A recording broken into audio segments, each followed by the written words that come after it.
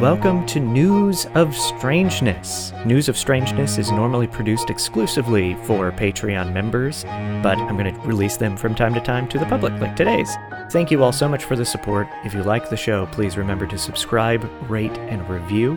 You can also visit our website, astudyofstrange.com, for new episodes, show notes, and more. Now, before I get into it, I want to hear from you. Do you have any personal stories of high strangeness or even strange news? I'm working on an idea to incorporate listeners into the show, and your personal stories would be very helpful. If you're interested in that, send a short version of your story to astudyofstrange@gmail.com. Remember, also check us out on Instagram at astudyofstrange. Strange? I can't say the title of my show. Maybe that's a problem. Anyway, let's stop wasting time and get into it.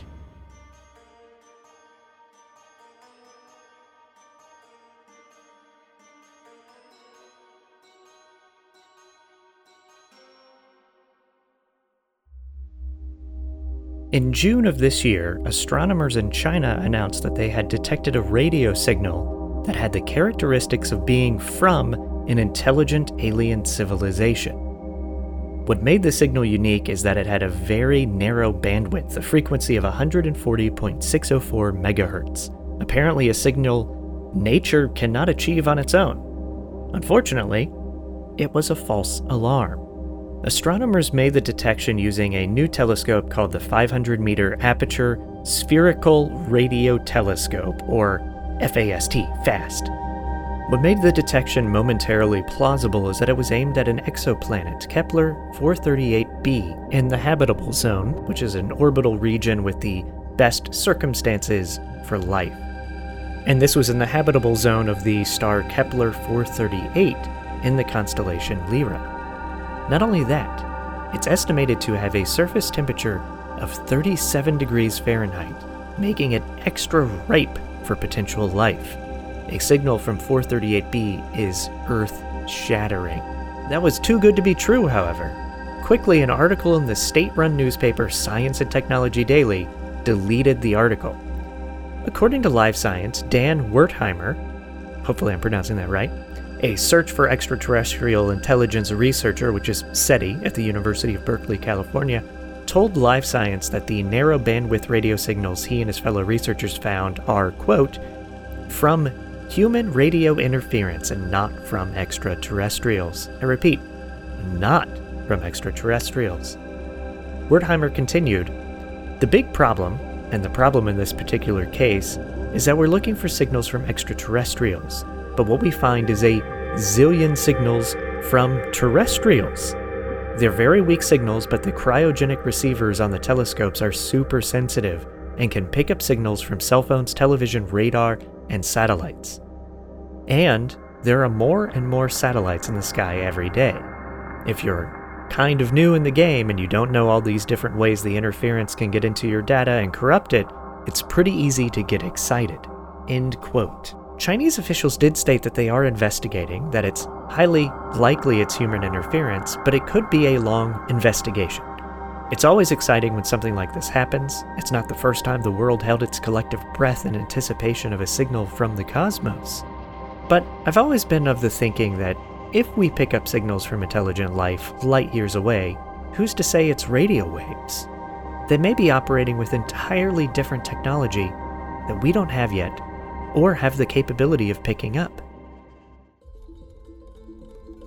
Now, I'm not the most knowledgeable person when it comes to crypto or NFTs, but people are doing all sorts of strange things with NFTs these days. Non-fungible tokens, for the folks that aren't in the know. NFTs are commonly known for a digital process using the blockchain for artists to create, sell, and retain ownership of work. But NFTs can be so much more, including a couple reported on The Verge that exchanged NFTs at their wedding instead of rings. Full disclosure, I'm part of a movie production that's raising money through the sales of NFTs. I'm not the one in charge of the NFTs or fully understand them. I'm strictly on the production side, but I see them being used in more ways than just selling art or monetizing a gimmick. I'm even skeptical myself, but I do love people trying new things. The newly married couple, Rebecca Rose and Peter Kekerjinsky, apologies if I'm pronouncing that incorrectly, they sent each other digital tokens as virtual rings to each other during their traditional Jewish ceremony. In a Twitter thread about the wedding, Rose said that their virtual rings now exist on the blockchain and, quote, "for all to see as proof of our commitment to each other," end quote. You can see on the blockchain that 2 tokens were created and no more can ever be made. The NFT exchange may not be for everyone, but these 2 are employees of Coinbase, a cryptocurrency platform, and if it's romantic to them, that's all that matters. An unidentified murder victim. This is a big shift in tone here. An unidentified murder victim has finally been identified after 40 years. In 1982, a badly beaten corpse of a young woman was found in a New Jersey cemetery. The victim became known as Princess Doe. According to All That's Interesting, thanks to DNA evidence and the confession of a convicted killer, Princess Doe has finally been identified as Dawn Olenek. The investigators have also named her suspected killer Arthur Kinlaw. The mystery began July 15th, 1982, in Blairsville, New Jersey, when a gravedigger at the Cedar Ridge Cemetery named George Keiss noticed a crucifix and chain lying on the ground. Keiss then found Dawn Olenek's body nearby. Unidentified at the time, Olenek wore a red and white skirt and blouse. No undergarments, stockings, no shoes, no socks, no ID. The investigation seemed to hit dead ends, and locals took it upon themselves to help bury Princess Doe. She became the first person included in the FBI missing persons database, but it wasn't until 2005 that investigators had a tip from a convicted killer. Arthur Kinlaw was in prison for the death of a woman he dumped into the East River. He wanted to confess to another murder, a woman he killed in New Jersey, but it would take 17 years to put the pieces together and finally identify Olenek. DNA evidence taken from a tooth and eyelash helped identify her. Olenek lived with her mother and sister, and somehow came across Arthur Kinlaw's path. Arthur wanted Olenek to pursue sex work, but the theory goes that she may have refused, and that's when he attacked her. Hopefully Olenek's family can get some closure, and they were appreciative to all law enforcement departments that never let up on the cold case. Currently, they're considering moving her body or letting it stay at peace in Blairstown. What if you found out a painting you owned was by a famous painter? Now, what if that painting was not just one painting, but 2?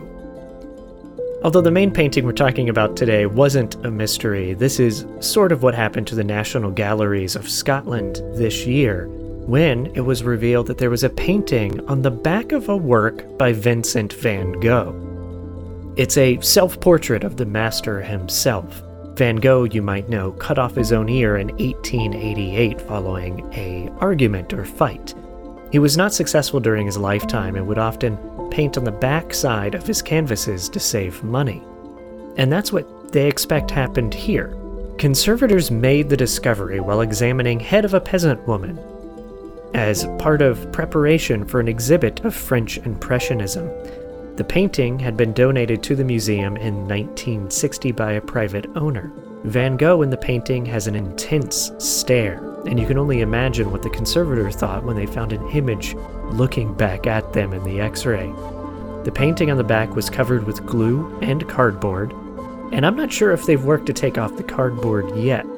One thing is certain though, both of Van Gogh's ears are visible in the painting. What's the strangest thing you've ever found after moving into a new home? One time, when I was a kid, after my family moved into a home in Orlando, Florida, we found a hidden door, a small door, that led to a crawl space, and as a kid I thought this was a huge, cool discovery, but it actually had a practical, unstrange use. That experience is not like the one Adam Powers 22 on Reddit had when he tore up the carpet of his new home to discover a giant pentagram carved into the wood floor. Now, this news source being on Reddit and there being few details besides a picture and a small story, I'm not sure if this is a real story or if it is real, was it a joke by a previous owner? We just don't know. We don't know what is real about this. The pentagram is generally associated with Satanism and the occult, but knowing how much BS was behind the Satanic Panic, I'm leaning towards this being a pretty great joke left by the previous tenants. What I can say, though, is that even though I claim not to believe in the paranormal or satanic forces, I don't think I want to live in that house. I'm going to finish today's strange news on a bit of a happy ending? Question mark? An English woman, 26-year-old Whitney Franks, was caught attempting to hire a hitman on the dark web to have a co-worker who was a romantic rival killed. Their mutual quest? Their boss, a man named James Prest. James is a father and had a long-term relationship years ago, but that didn't stop him from having a romantic relationship with Franks, and then another woman who worked at the same office, Ruth Rutna. Authorities believe Franks began stalking Prest and discovered his multiple affairs. Her jealousy got the better of her, and she visited the dark web to offer £1,000 to kill Rutna. She wrote, "I'm looking for the murder of a woman. I have £1,000 and am willing to pay more. This woman has caused a lot of problems for myself and others. Please, can you help sort this out?" Then she provided the name and address of Rutna. Luckily, a reporter investigating the dark web informed the police, who then put Rutna under protective custody. Franks denies she sought the killer. So why do I say this is a happy ending? I guess it's because Franks was caught and prevented a murder.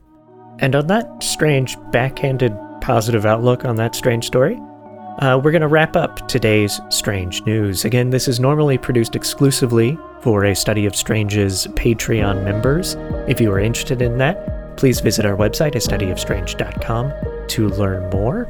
I appreciate everybody that supported the show already. The best thing you can do is subscribe, rate, and review wherever you listen to podcasts. Please give us a follow on Instagram, and I look forward to bringing you more Tales of Strangeness very soon. Thank you so much.